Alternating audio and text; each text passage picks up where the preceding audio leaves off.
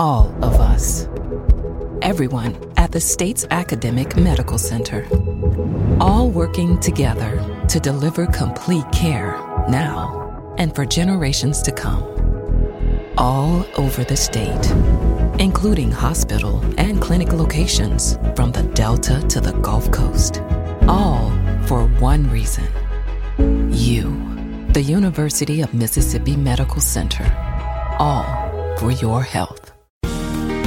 This podcast is a local production of Mississippi Public Broadcasting.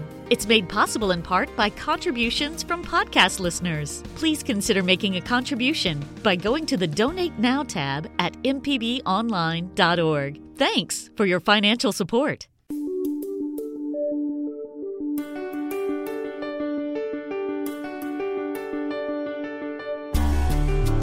From MPB Think Radio, this is Southern Remedy. I'm Dr. Jimmy Stewart, professor of internal medicine and pediatrics at the University of Mississippi Medical Center.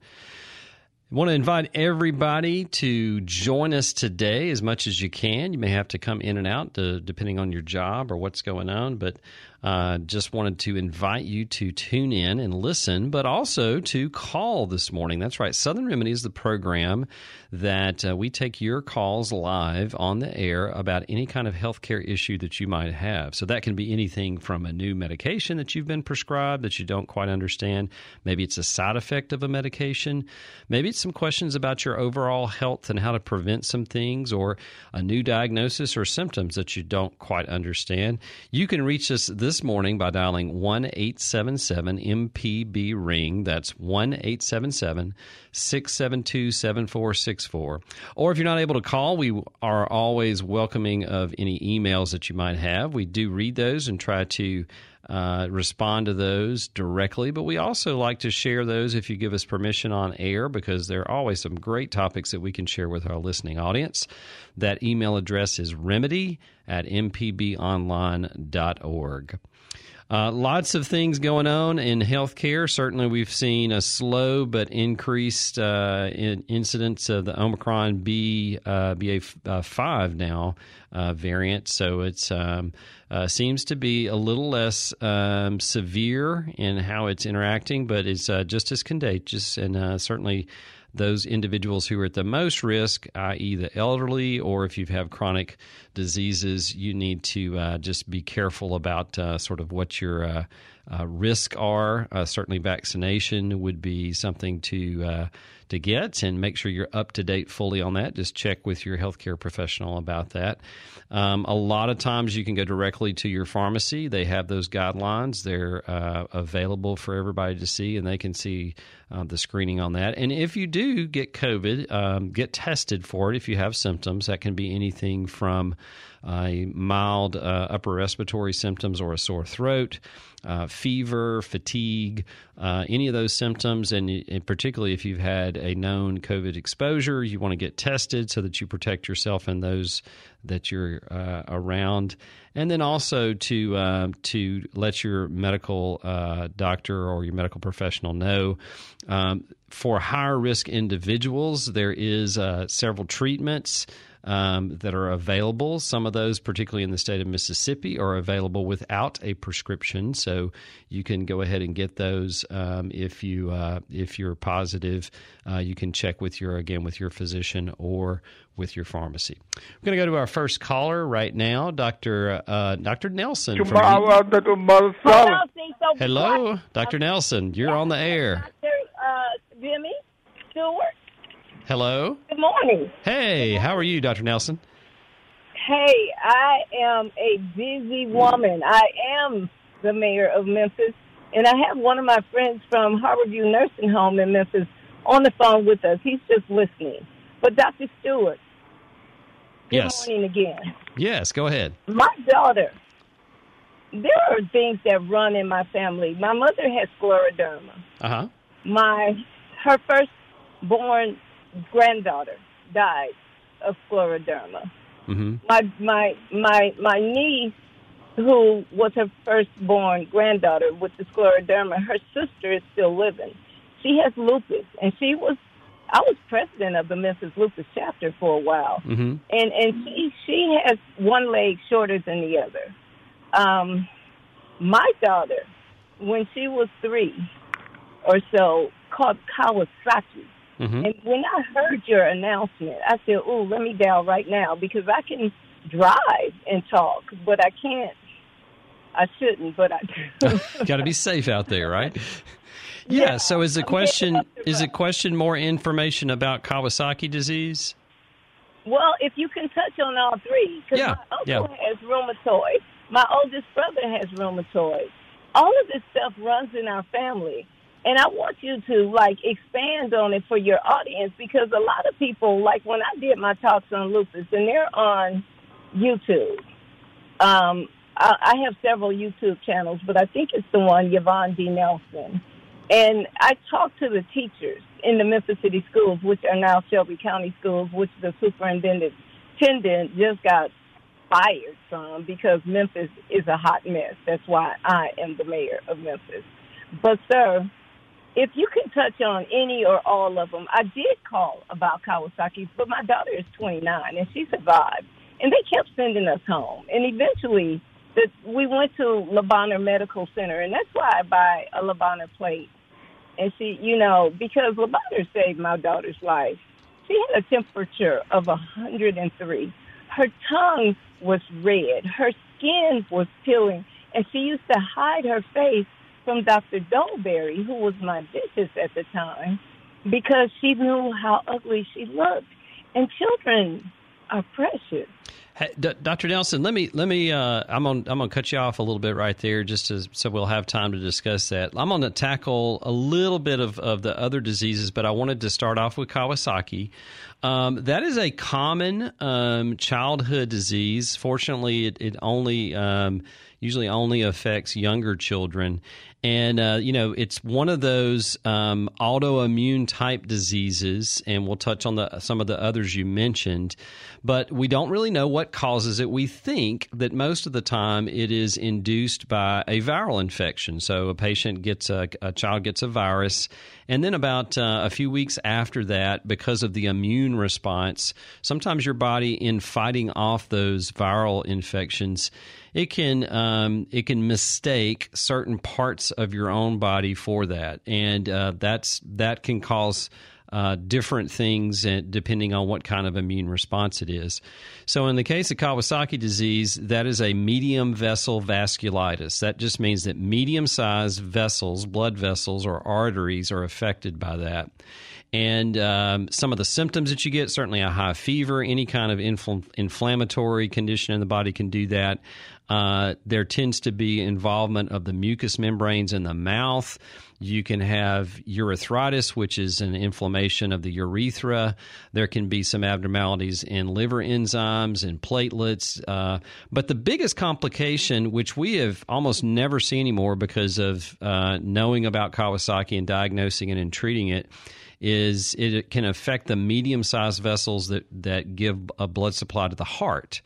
And in some small percentage of individuals with Kawasaki who are not treated, those can balloon up, they can dilate and cause an aneurysm, and it can cause a lot of problems down the line. So to treat it, we actually use something called IVIG. Sometimes we'll use steroids too, but IVIG and aspirin to reduce the risk of that. And that's pretty effective in almost all cases, and you don't see any kind of long-term complications. There are lots of screening tests that we do with that too. One of them is an echocardiogram that looks at the vessels in the heart and just to see the diameter of them. And if they're a little bit enlarged, a pediatric cardiologist will follow up on those and may want to do some further testing of that. But that's Kawasaki disease. Now, some of the other autoimmune diseases that you mentioned, like scleroderma, lupus, and rheumatoid arthritis, those are all in the bigger family of autoimmune diseases. So again, it's your body mistaking parts of itself for something that is foreign, and it causes an inflammatory condition. For instance, if it's rheumatoid arthritis, that's usually the joints in the body, and there's a certain joints are affected more than others. Again, thankfully, we have ways to target parts of the immune system to sort of cut those parts off or decrease the immune response and the inflammatory condition that causes some of the long-term side effects. So some of the immune modulators for rheumatoid arthritis are very effective now and have a few side effects, but not that very many, but can prevent the long-term damage. Scleroderma is one that we don't have as much in our arsenal of treating, and it can cause some thickening of the skin. It can cause problems with swallowing. It can cause problems with decreased salivary function or lubrication of the eyes, and it can also, cause some renal damage, some damage to your kidneys. But again, it's treated by targeting the immune response for that. Same thing with lupus. There are lots of different medications that we use for lupus too, and lupus can affect blood vessels in the kidney or the heart or in the brain. So in some families, there is a predilection for having more of these, and there's not really a good way to prevent it. You just need to know about it. So having a good family history, and if you have any of these symptoms for any of these diseases, telling your physician about that early so that they can be treated is the key there. So that's just sort of an overview of that. But Kawasaki, fairly common. We usually during the spring months we'll see about 1 or 2 patients a month at the Children's Hospital in Jackson. Certainly, Le Bonheur sees a lot too that you mentioned in Memphis. So early diagnosis and making sure you mitigate any kind of side effects is the key to good success in that.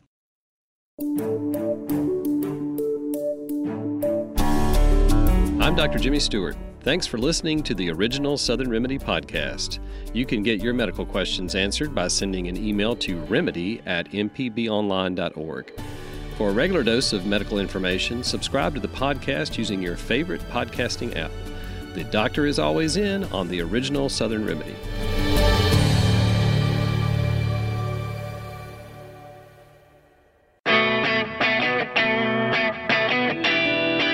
When you look at your vehicle, think of MPB. Need to get rid of your ride? Donate it by calling 877-MPB-4-CAR. Need to have some work done on your truck? Listen to AutoCorrect Thursdays at 10, Saturdays at 11. An MPB license plate reminds you that MPB is with you wherever you go. Go to your county office and ask for an MPB car tag. MPB and cars, better together. This is an MPB Think Radio podcast.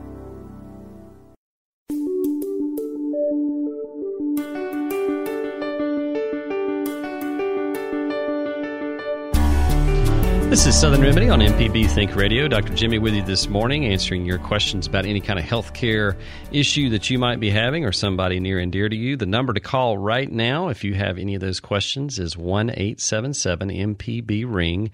That's 1-877-672-7464. We're going to go to Rachel in Eupora. Good morning, Rachel. Good morning. Thanks for calling. So, you bet. So, I've been having some pretty serious diarrhea off and on for about a month. And I told my nurse practitioner about it, and she said something about that there was a connection between your heart and your gut. I don't know if she was talking about an artery or a muscle. Can you elaborate on that? Explain it a little bit. Sure. I can take a stab at it. So okay. I forgot to tell you that when I do have these bouts of diarrhea, I get a fluttering in my heart. Okay. Yeah, that was going to be my next question. So is there any kind of associated symptoms from a heart standpoint that are related? Is this diarrhea, is it like multiple times a day or just a loose stool here and there? It started out with pretty bad, and I've been controlling it with Imodium and Pepto-Bismol. Okay. But it's not several times a day. It is like a few days, and then I have it, and a few days, and Gotcha. Then I have it. Gotcha. Okay. And in just watery stools, no blood in the stool? No blood that I have seen, no. Okay. And no weight loss that you've had with that either? Not that I know of. I'm trying to lose weight, actually, but no, unfortunately not. And have you had any loose bowel movements at night while you were sleeping? No. Okay. All right. So a possible, what she's alluding to is a connection. A lot of these symptoms, it could be a number of things that can cause chronic diarrhea like that that's intermittent in nature. One of the more common causes that it might be is something called irritable bowel syndrome. And this is very common. It can actually present with either diarrhea or diarrhea and constipation or constipation. And different patients have different manifestations of it. It doesn't tend to cause any long-term harm. It is just a horrible nuisance to people. And sometimes it can be related to different stressors in your life and how your body adapts to that. So it's not uncommon if it is caused by anxious situations or stressful situations that you can also have cardiac symptoms with that, like the fluttering that you mentioned. Now, there's not really a direct connection between those nerves that go to the heart and go to the gut. And certainly the heart does provide blood flow to the gut. And there are other things that I don't really think you have by what you told me, but you can have decreased blood flow to parts of your large intestine and have something called ischemic colitis, but that usually presents with bloody stools and is incredibly painful, and it doesn't sound like that's what's going on. So that's, it's not a direct connection. So, but if you are having stressful episodes or stress, or even a stressful response to, in general, people say, well, I don't really have anything that's causing my life to be stressful, but I do get anxious.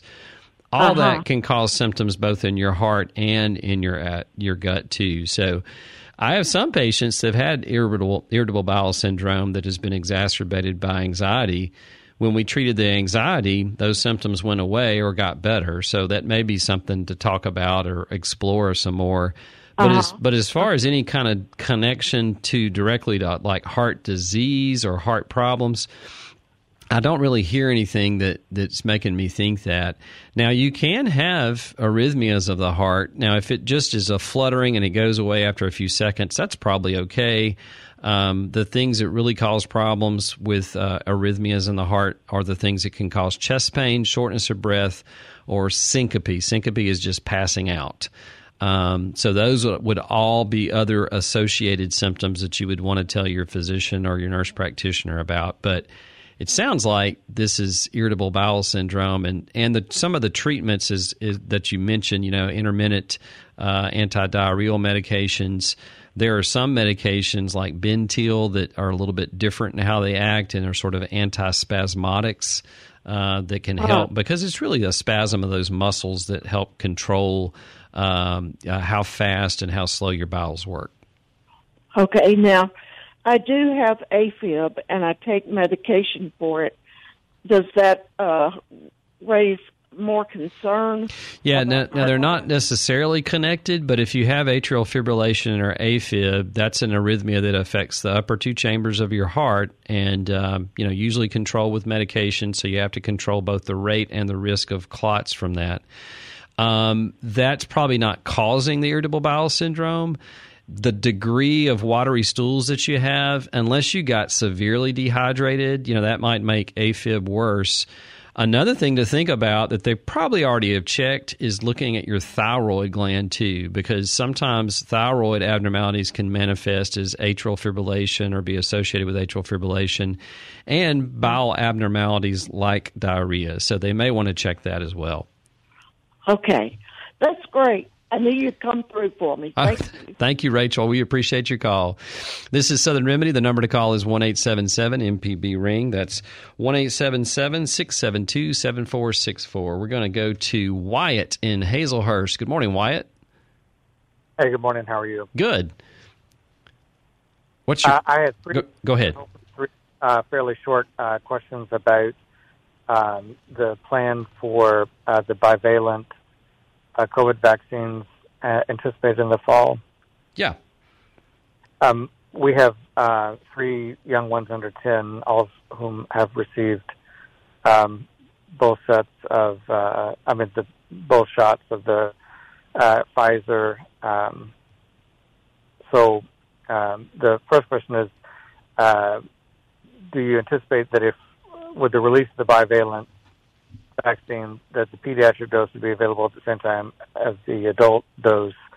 The second question is, would you recommend waiting on the booster until the bivalent is available, and then given the timeline published so far? And then the third is, would there be any increase, even though it's remarkably slim, of the onset of cardiomyopathy because of it being 2 strands versus just 1 in the vaccine? Yeah, great question. So there's a lot of continuing research on what's the best way to immunize against the COVID virus as it mutates and as we see what kind of different strains are out there. So I think most people are aware, around here in most of the United States and world now, the Omicron variants, and we've gone through a few since the spring, are the predominant type of variant, and they're a little bit different. If you talk about the original Delta variant that we had, and it's a little bit less likely to cause severe illness. Some of that's modulated by the immunizations that we have, that those who are immunized have less severe symptoms, or if you've had COVID before, you do have some residual immunity with that, at least for 4 to 6 months after having it. So what they're doing right now is exactly what Wyatt had described, is they're looking at different ways to have more than one strain to protect against. And this is, if you think about it, it's really similar to the way that we the way that they develop the flu vaccine every year. So they try to predict based on worldwide patterns what that's going to look like, and then they produce different strains or a vaccine with different strain types, so that the body can be more specific in that. So the first question is, when that become, we think that it's probably going to be on target for the fall when those come out. So the first question about, is the PEDS dose going to be out with that? Almost always with something like this, the PEDS dosing is going to lag behind the adult dosing. And the reason for that is they usually test that in adults, and there's different phases of testing. So there's three in different phases before it goes out, and after the third phase, there's continuing monitoring in fourth phase. But lots of different ways that they look for both efficacy, how well it works, and safety concerns, if there's going to be any side effects. So they'll look at that in adults first, because pediatrics are one of those vulnerable populations, and they don't seem to be as affected as a whole in the same way as our elderly population from COVID, even the Omicron variant. Once they and it looks like we're pretty close to that right now, with that, seeing that come out probably in September, October-ish, maybe a little bit later than that. Once they do that, they'll probably test that in pediatric populations in small numbers to see if it's also safe, but it probably is going to lag behind a few months at least. The second question about waiting, whether to wait, whether you need to go ahead and get your booster yourself, or do you need to wait until the fall?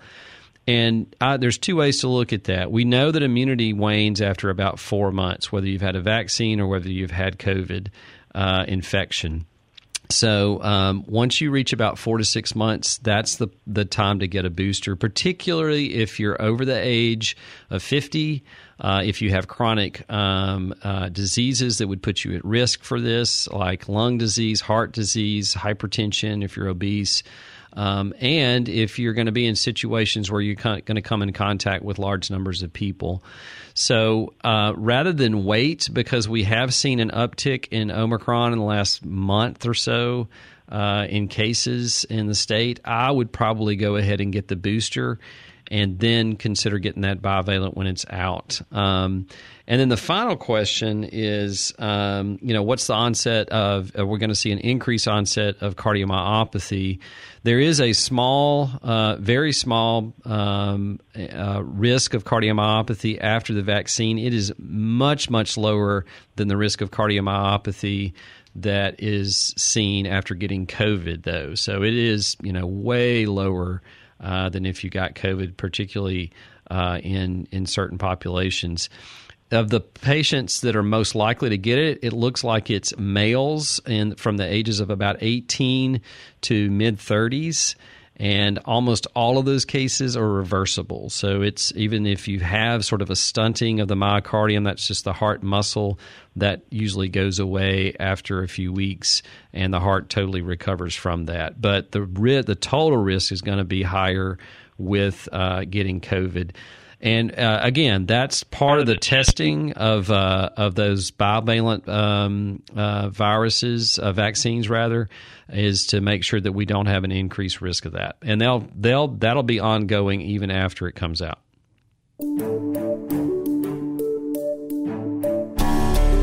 I'm Dr. Jimmy Stewart. Thanks for listening to the original Southern Remedy podcast.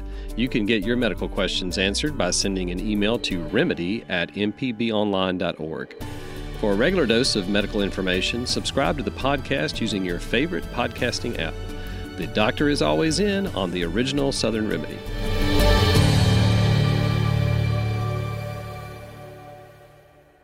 Did a contractor ever tell you the price of something and it sounds so high you think, maybe I'll try it myself? Some jobs just aren't that difficult, and yes, you can do it. If you want to find out how to do those things, listen to Fix It 101, podcast everywhere. This is an MPB Think Radio podcast.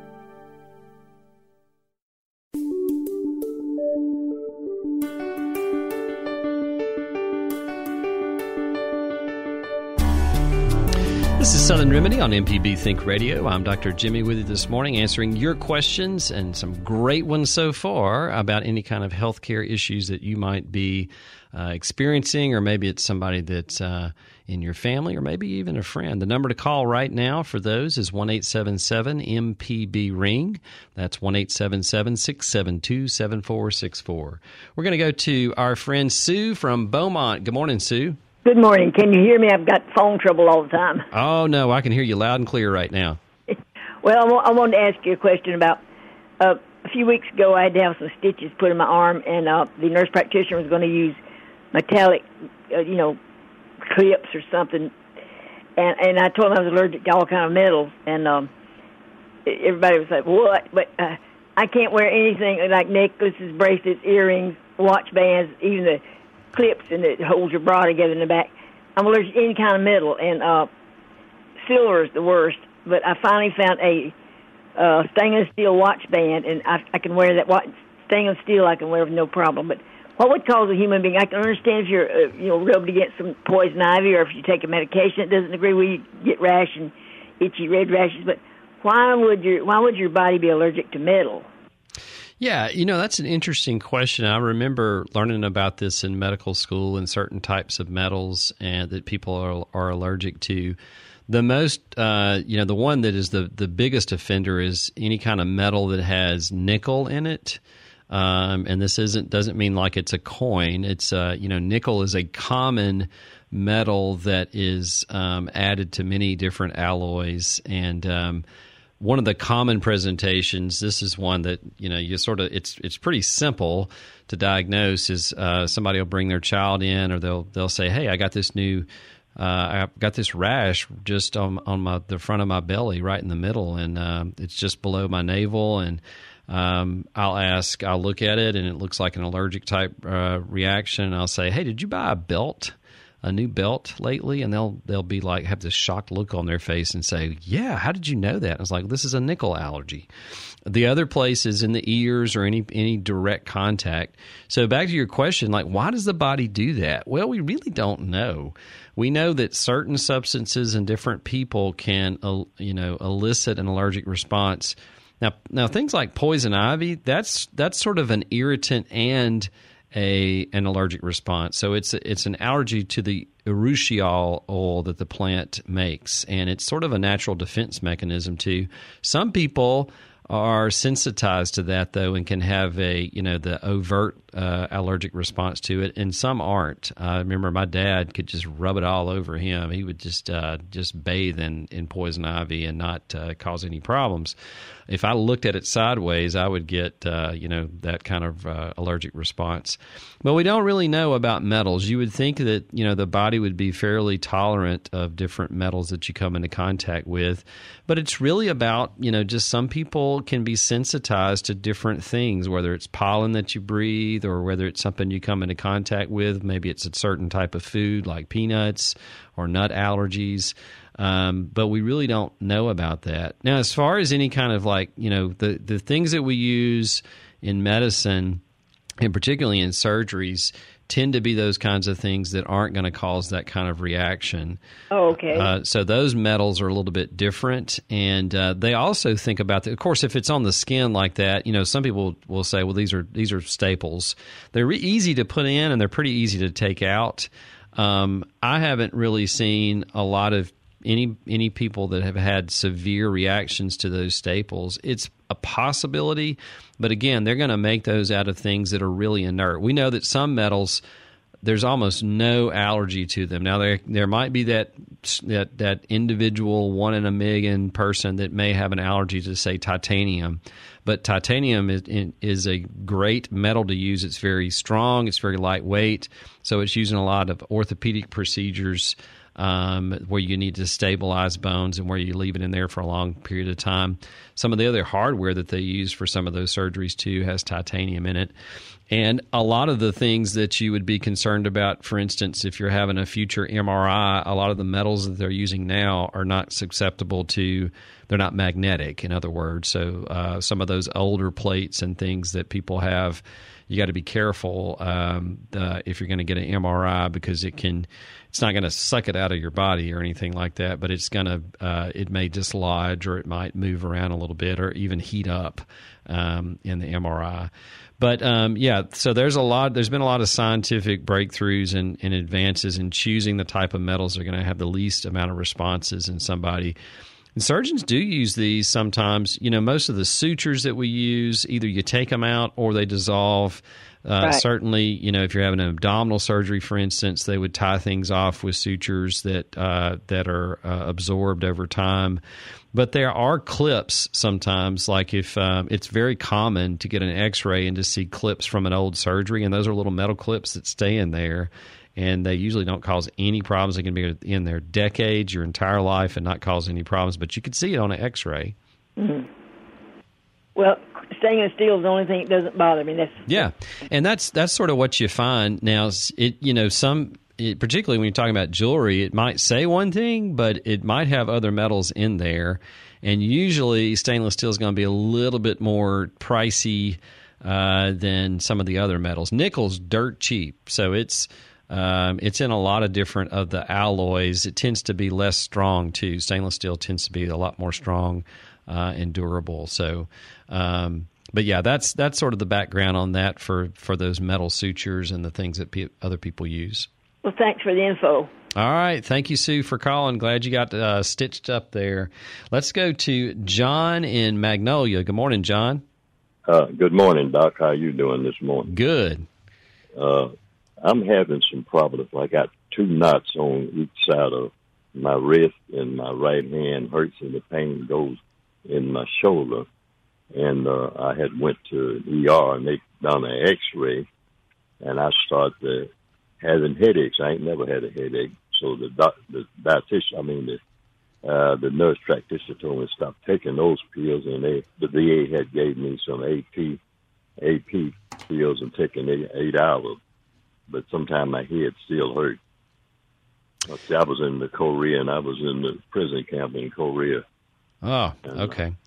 So John, let me ask you a question. So it sounds like there may be a couple of things going on here. So from the wrist standpoint, sometimes you can get knots on there, and sometimes they can feel more solid, and sometimes they can feel like they've got fluid in them. Is there any way that you could tell whether they felt like it was almost like sort of squishy, like it was filled with fluid?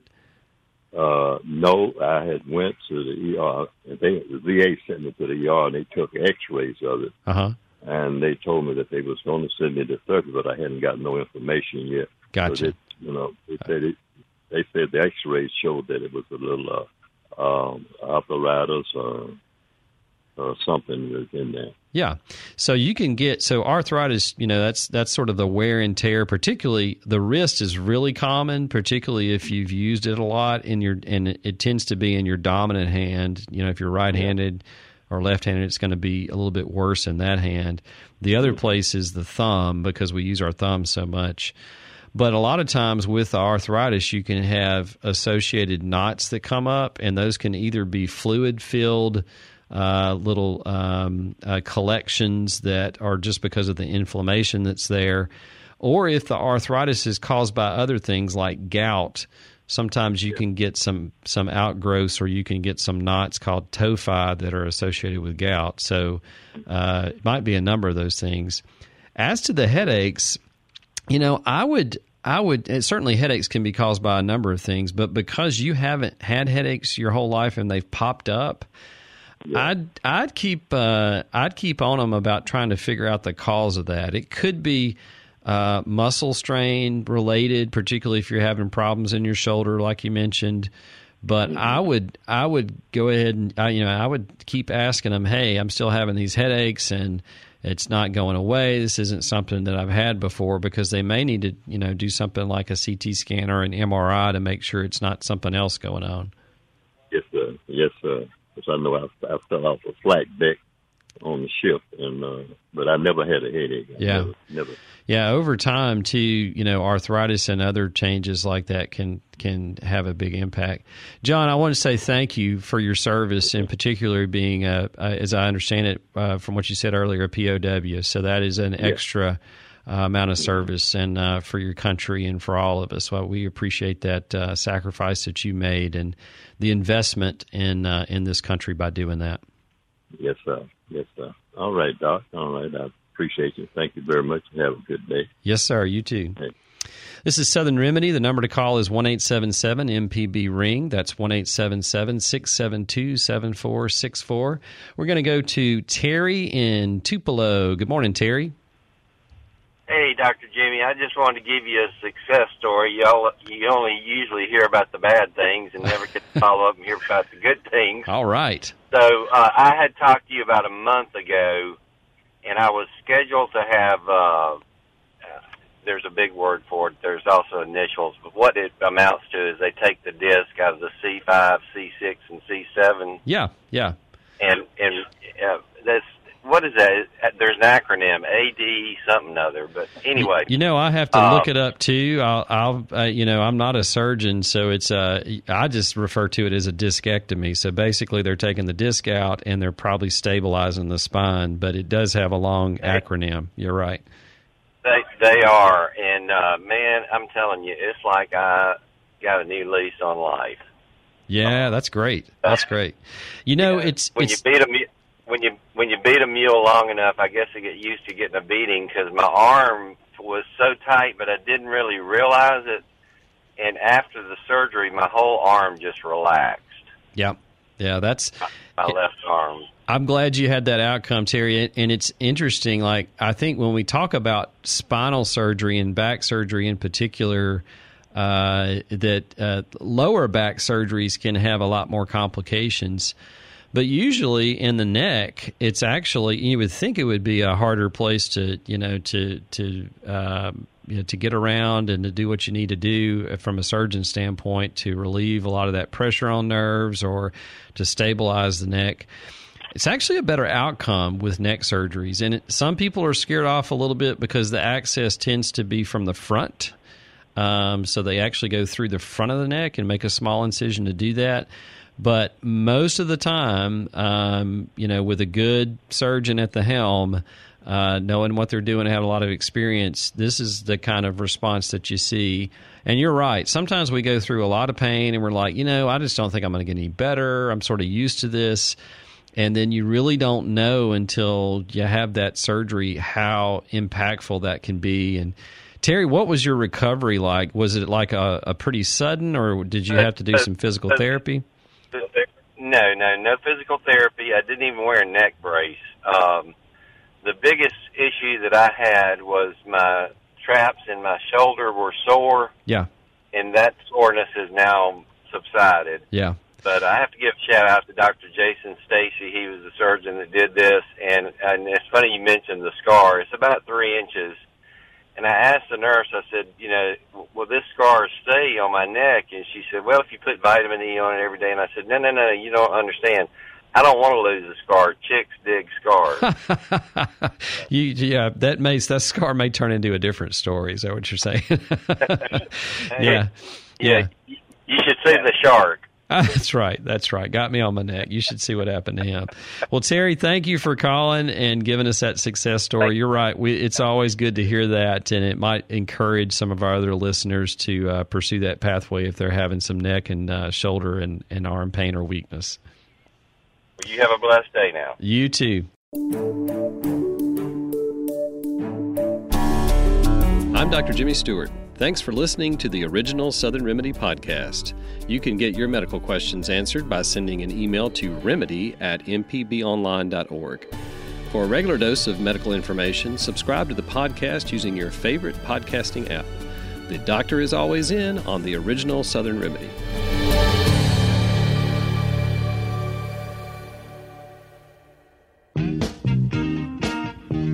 Hey, this is Larry Morrissey with the Mississippi Arts Commission. I'm one of the hosts of the Mississippi Arts Hour, the arts interview show on Think Radio. We talk with visual artists, musicians, writers, as well as people who help bring the arts to their communities. We hear about how each artist learned their craft and get some insight into their creative process. You can hear the Arts Hour every Sunday at 5 p.m. on Think Radio, or listen anytime by subscribing to the show through your favorite podcasting app.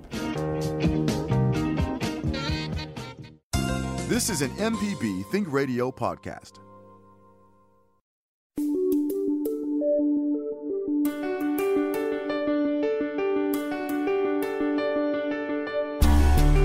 Welcome back to Southern Remedy. Dr. Jimmy with you this morning. Had some great questions, and I always love it when they're all different. They're all over the place and can be impactful for so many different people.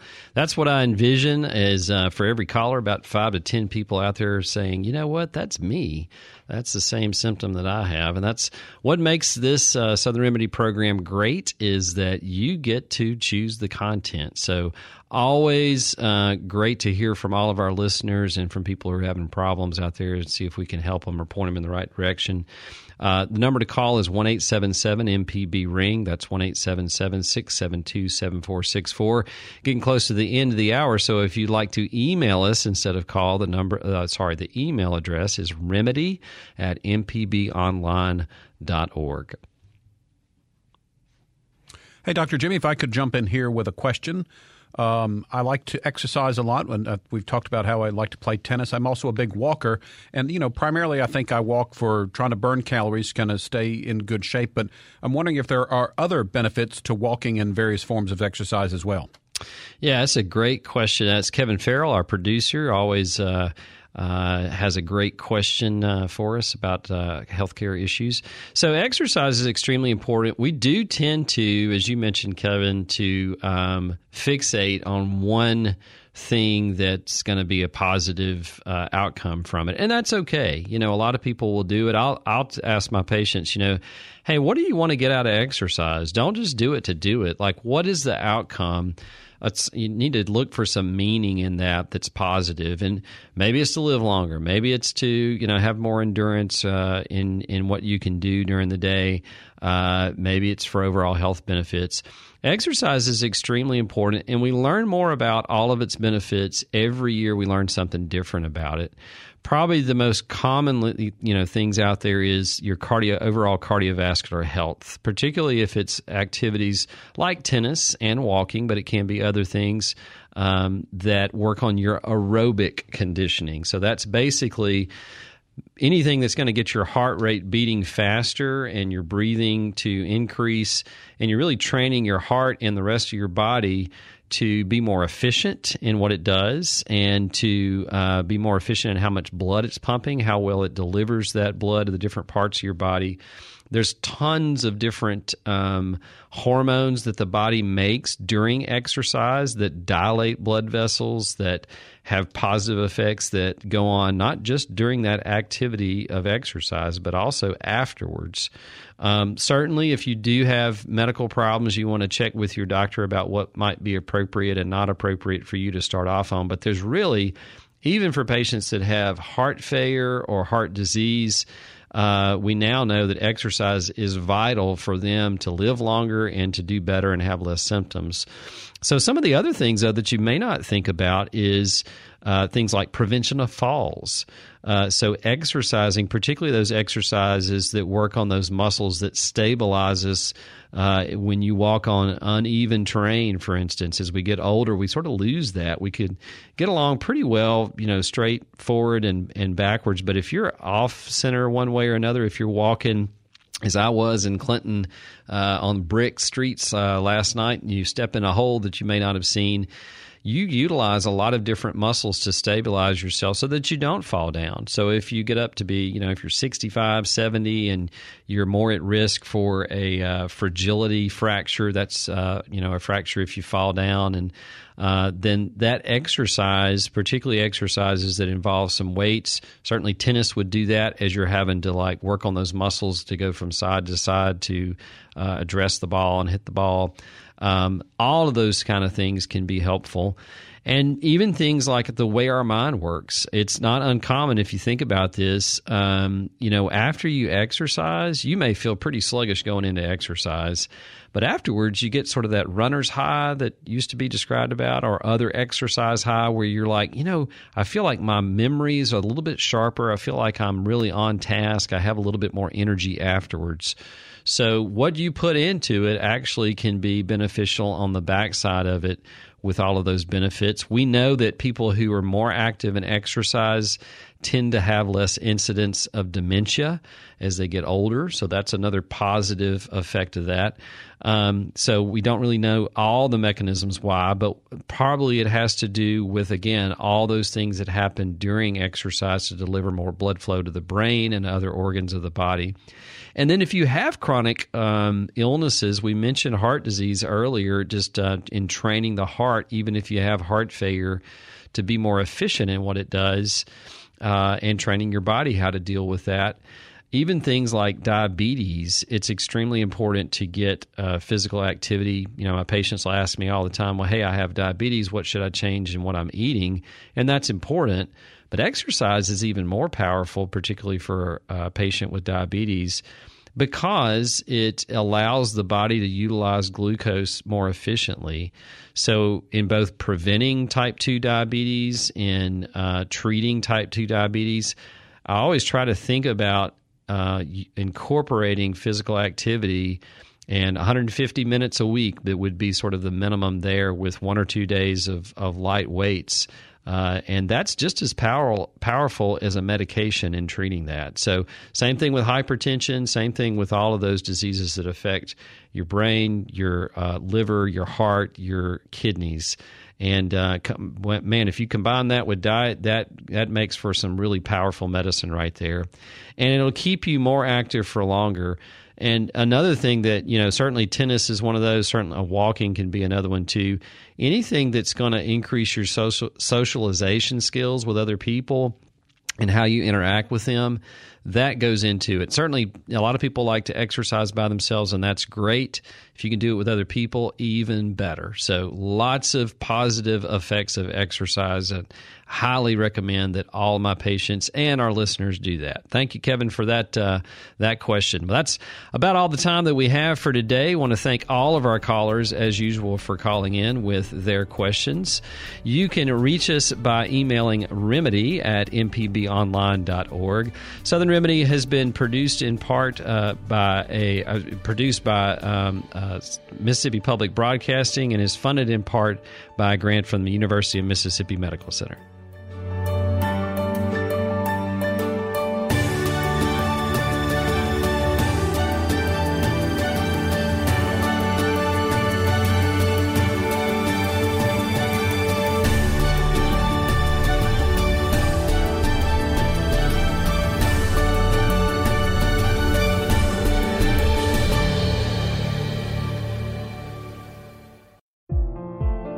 Thanks for listening to this MPB Think Radio podcast.